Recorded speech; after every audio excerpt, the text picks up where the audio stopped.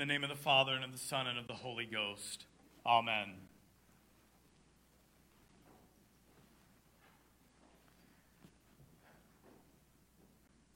We see in today's gospel more of what we saw last week. Jesus bringing the kingdom of God to come on earth as in heaven. Him setting things right, doing his work of new creation, healing the sick, casting out demons, showing his authority over them, saying, don't tell people who I am yet. We've got to get this Messiah thing off the ground. But I'm going to focus in on one thing we see in this text this morning. Jesus praying. Jesus prayed. So how much more ought we to pray? Again, Mark 1:35, and in the morning, rising up a great while before day, he went out and departed into a solitary place, and there prayed. Jesus was and is always praying. For prayer, and this is crucial, prayer is being with God. And for the pedantic among us, yes, I understand God is omnipresent. That means he's everywhere. So it's sort of impossible to not ever be with God.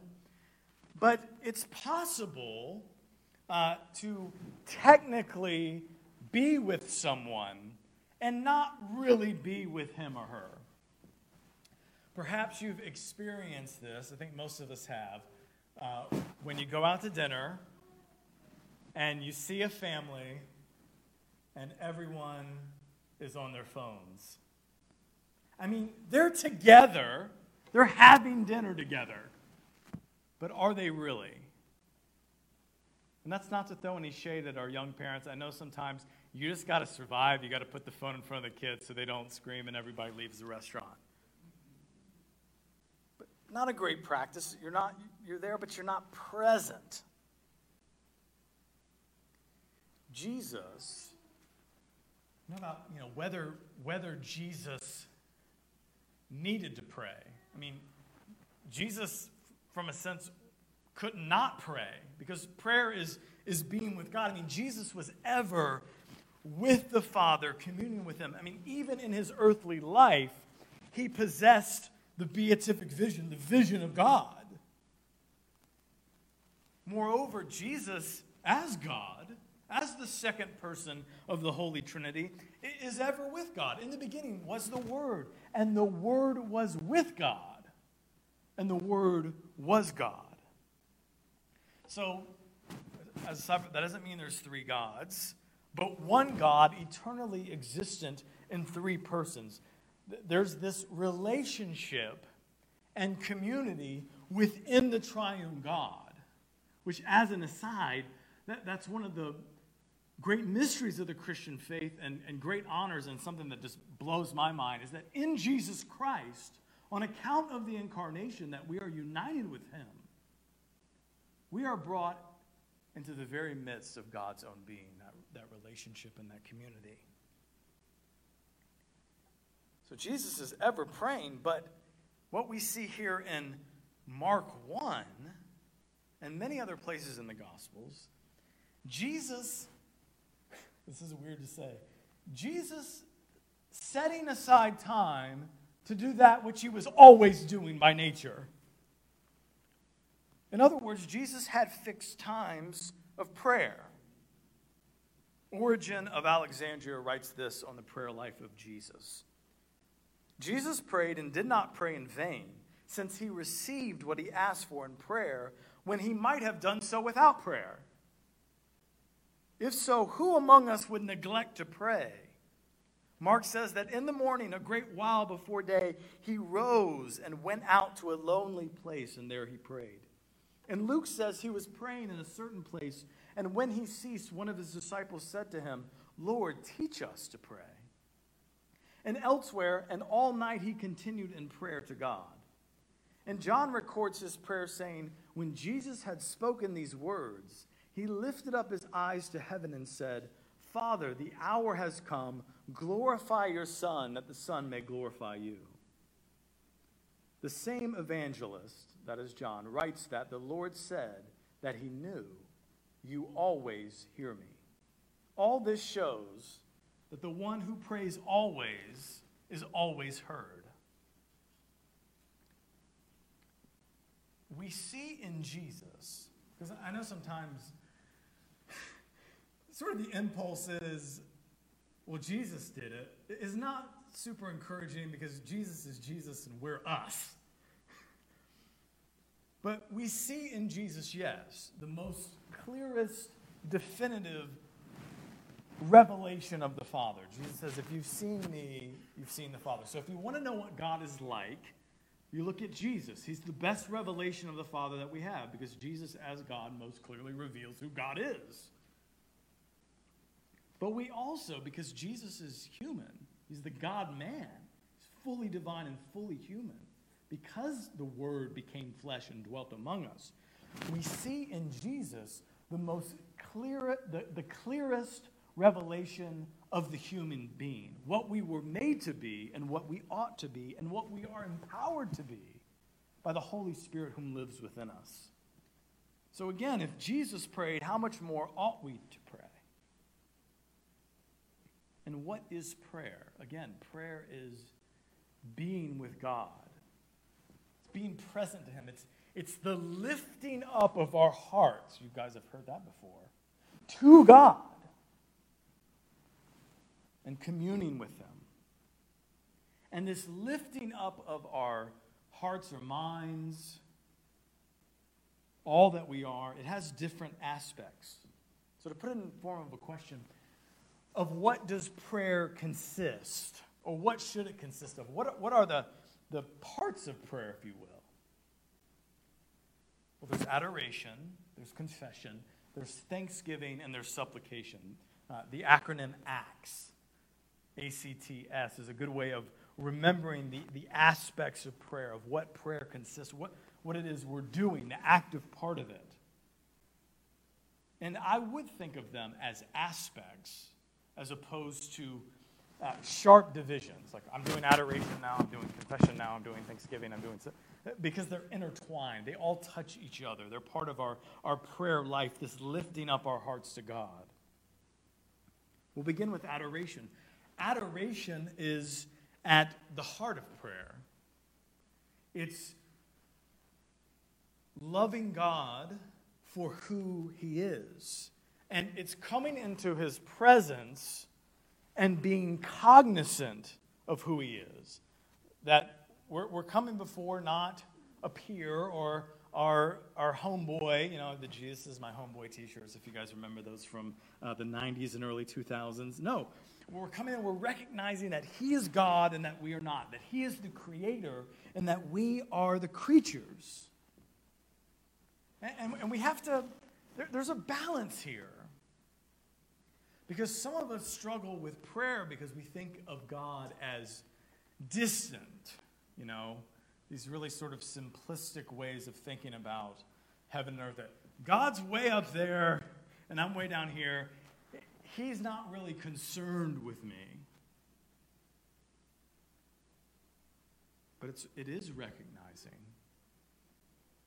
that that Emmanuel, that is God with us, the God to whom we draw near,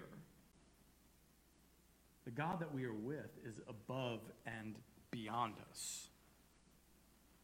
And when we do that, when we recognize God as God and we adore him because he's the creator and we are the creature, and we behold him in the beauty of holiness, this naturally leads to confession or to more broadly penitence, to humility. Because when we behold the Lord, when we recognize God as such, we see all the clearer ourselves. That's how it works in life. When we see something in its ideal, we see ourselves in light of that ideal. I have this feeling all the time, when I listen to and read Jordan Peterson. When I listen to his when I listen to him think out loud, I'm like, I should never think again. I see the shortcomings of my own thing. When I read Tolkien, The Lord of the Rings. I'm like, this master. I'm like, I should never write anything. I see the shortcomings. It's like pretty close to an ideal here. But with God, it's on such a whole nother level. There we go. It's not great English, but it gets the point across. When we behold God in the beauty of holiness, we recognize our own lack thereof. That we are only holy insofar as we partake in his nature. We see this in the book of Isaiah, chapter 6. He gets this vision of the heavenly throne room. He sees the angels circling the throne of God. That unceasing song, holy, holy, holy. And what is his response? Man, that's cool. Woe is me, for I am lost. I am a man of unclean lips, and I dwell among a people of unclean lips. For my eyes have seen the King, the Lord of hosts. We're talking really about humility. And humility and penitence are concomitant with the finite, that's us, encountering the infinite. With sinful and broken human beings encountering the sinless and perfect triune God. And this leads us to thanksgiving, which is a form of praise. It grows naturally from both adoration and confession or penitence. Because when we see God for who he is, and we see ourselves for who we are, there's this thanksgiving that in spite of who we are, God, through his Son, Jesus Christ, and through his precious blood on the cross, which wipes away all our sins, he brings us near unto himself. And so we're thankful. And the thing that we're most thankful for, yes, we're thankful for the things that happen in our life, of course, the good things that we have, but we're thankful above all, as the prayer book says. This is the great Thanksgiving. This is one of the few things in the 79 prayer book that's still Cranmer stuff. Thomas Cranmer that put together the first book of Common Prayer. It says, above all, for the inestimable love of the redemption of the world by our Lord Jesus Christ, for the means of grace and for the hope of glory. Then the prayer continues. I love this. And we beseech thee, give us that due sense of all thy mercies, that our hearts may be unfeignedly thankful. James writes that every good and perfect gift comes from above. And what can happen, when we take God for granted, when we don't cultivate gratitude in our lives, when we, and it can be so easy in a society that is prosperous, really beyond anything the world's ever seen, even though I know we struggle and things can be tough. But when we take the basics of life for granted, put it this way, when we've never had to pray, give us this day our daily bread, and mean actual bread, that's a blessing. I remember going, Casey and Amy and I were in Africa. This is years ago before she met Jonathan. We hadn't cleared him yet for relationship. It was so humbling to meet these African Christians whose faith were so strong, and they were so thankful. They're thanking God for their goat. I remember they're praying the Lord's Prayer, and I'm like, man, they're really praying it. There's this gratitude. But when we take God for granted and what he's done for us in Jesus Christ, those inestimable benefits that the prayer book talks about, when we take for granted the basics, what can happen is we can actually develop a sense of entitlement that we should have all this stuff. And when we don't, then that can lead to misery. Conversely, when we develop this attitude of thanksgiving, of gratitude, For giving thanks to God in all things, we are then on the path to joy. Thank you, Lisa. You're going to shut the door? Thank you so much. Rocking out in there. Next, there is supplication or petition, which that's the aspect of prayer we're probably most familiar with, right? Don't get offended. I'm just kind of burying my own soul here. Don't get offended, but like I'm really good at like asking God for stuff I want. Like I got this one. And of course, prayer includes asking for things. It's actually a very important aspect of prayer. But what is it that we're asking for? What's our heart when we're asking?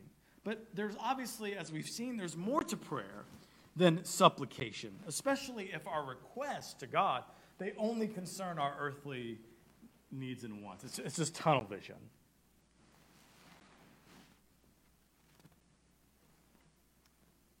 Now, this is rhetorical. Don't answer out loud. We don't want to get anyone in trouble. But do you have, or have you ever had, a friend or a family member that only contacts you when he or she needs something? If they're calling you, it's because they want something from you. Yeah, I mean, it's not great. So let's not do that to God. I mean, we're not in Aladdin. He's not our genie, and instead of 3 wishes, he's given us unlimited wishes. Now, of course, again, bring all your concerns to God. Bring the whole of who you are, the whole of what's on your heart and your mind. God invites us to do so. He says, let your request be made known unto God. But we have to do that. We make our petitions in concert with adoration and confession and thanksgiving. And we are to include in our petitions not just our problems, but of course also that of others. That's intercession. Intercession is being with the Lord with others on your heart.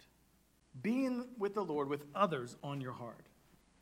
Also, we are to, as we grow in faith, as we grow in prayer, we are to heighten our petitions.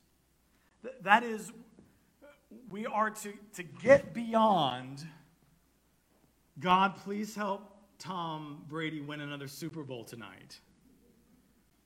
Now, if you pray that, God's probably going to reply, I've answered enough of Tom Brady's prayers. I've done quite a lot for the guy.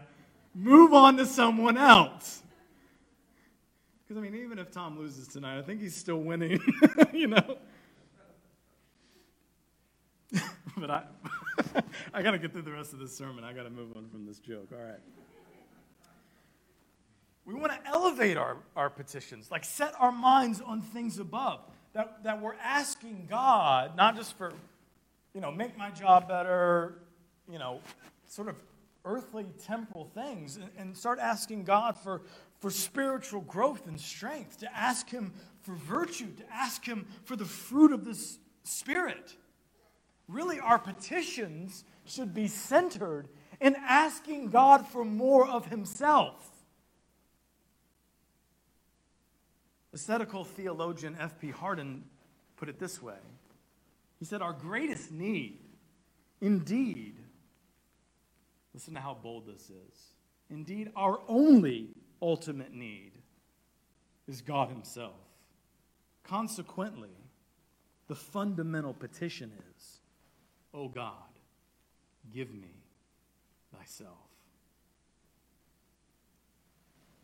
Adoration, confession, thanksgiving, and supplication. These are the aspects of prayer.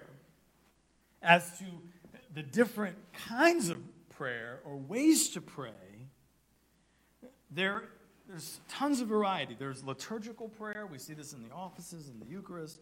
And I find liturgical prayer, there's pitfalls and perils with every form of prayer. I find it to be a great gift. I mean, you don't have to spend a lot of time thinking up what to say, which can actually, it can be a distraction. When I was growing up, especially when I was praying in groups, you're in youth group, summer camp, and all these pastors here. Other people are praying, and I'm just thinking, all right, this person's already said this, and I gotta think up really something really good to pray. I want people to know I'm a good prayer. I mean, you laugh, but that kind of stuff, we're human beings. That kind of pride and jockeying for position, even in spiritual things, that happens. And so liturgical prayer sort of takes that away. Also, you don't have to worry about the balance of content. I mean, pay attention during the liturgy or read through the office. You have adoration, confession, thanksgiving, petitions, all that. There's even room for extemporaneous prayer. It's biblical. I mean, a lot of what we're doing in liturgical prayer is we're simply praying the Scriptures, which itself is another kind of prayer. The Psalter, the Psalms are the original prayer book. This is the prayer book of Israel. And one of the things about the Psalms is they're honest and they're raw, and they touch on all areas of life, the highs and the lows, the good and the bad.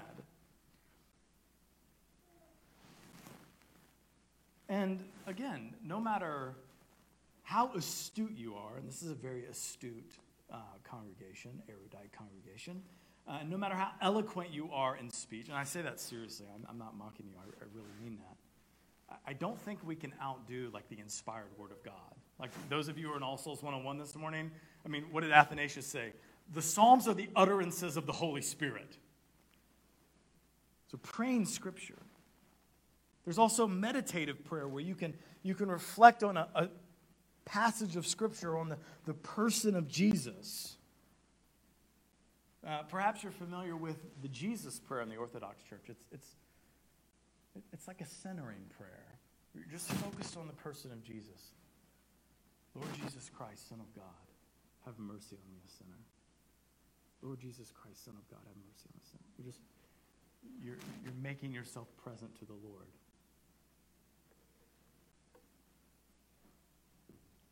There's, of course, contemplative prayer with an emphasis on silence, just being still and knowing that the Lord is God.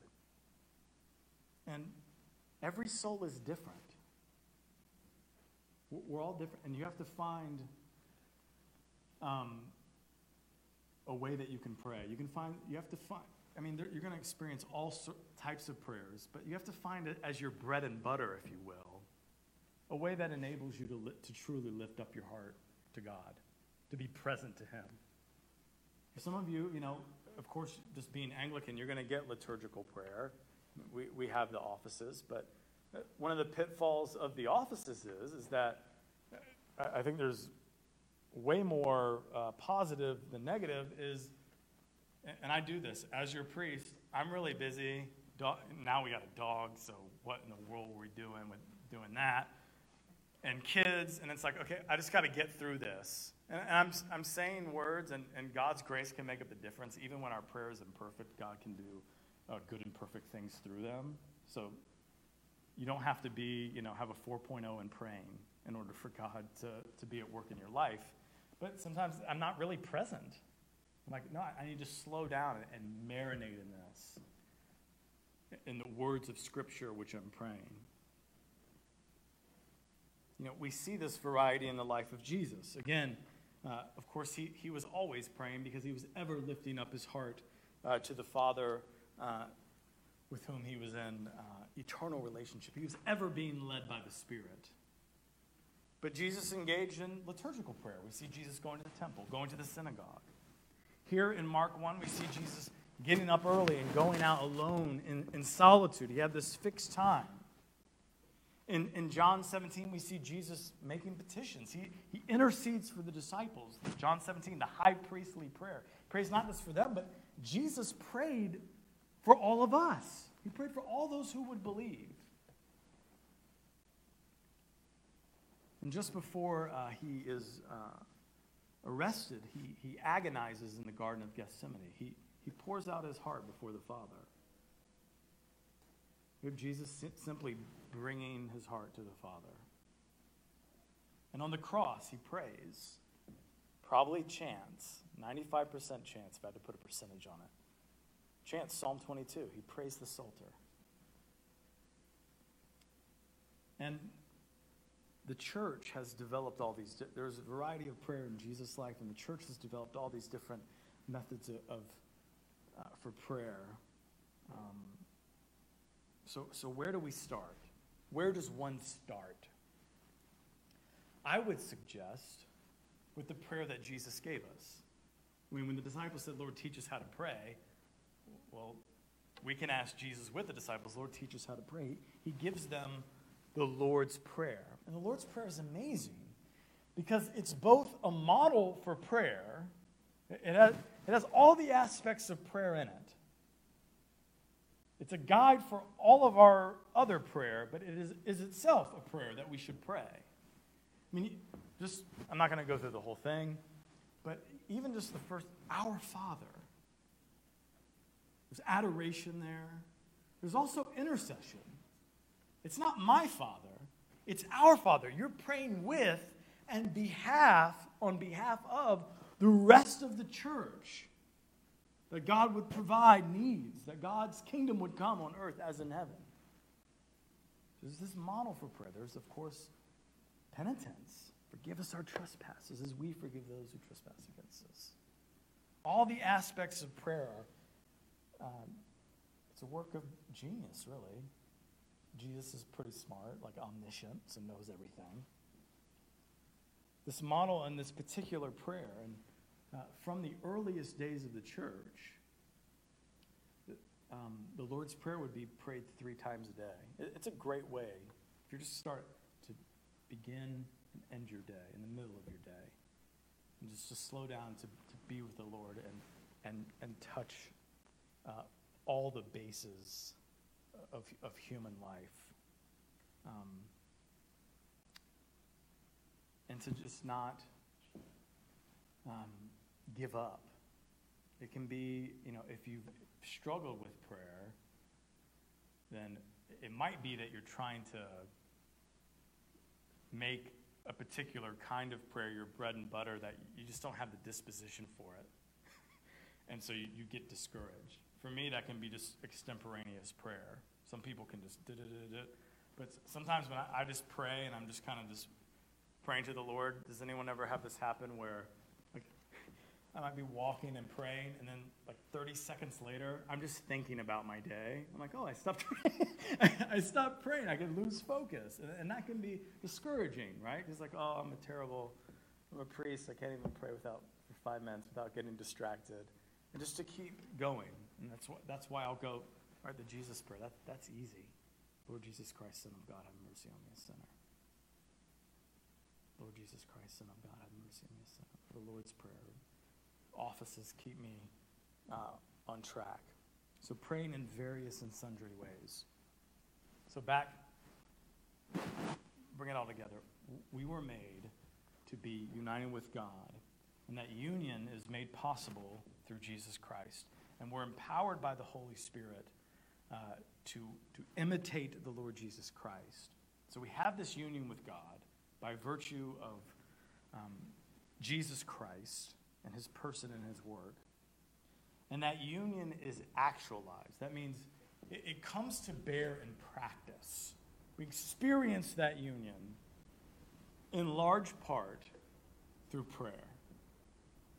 So let us, brothers and sisters, in the power of the Holy Spirit, follow the example of our Lord. If Jesus, who really didn't need to pray, prayed, then how much more ought we to pray? And let us understand what prayer is. That it's to be with God, to lift up our hearts with him, and to commune with him, to really consciously live your life before him, because you are. And let us pray and ask God to give us the strength to imitate Jesus and to commune with him, the one who lives and reigns with the Father and the Holy Spirit, one God, now and forever. Amen.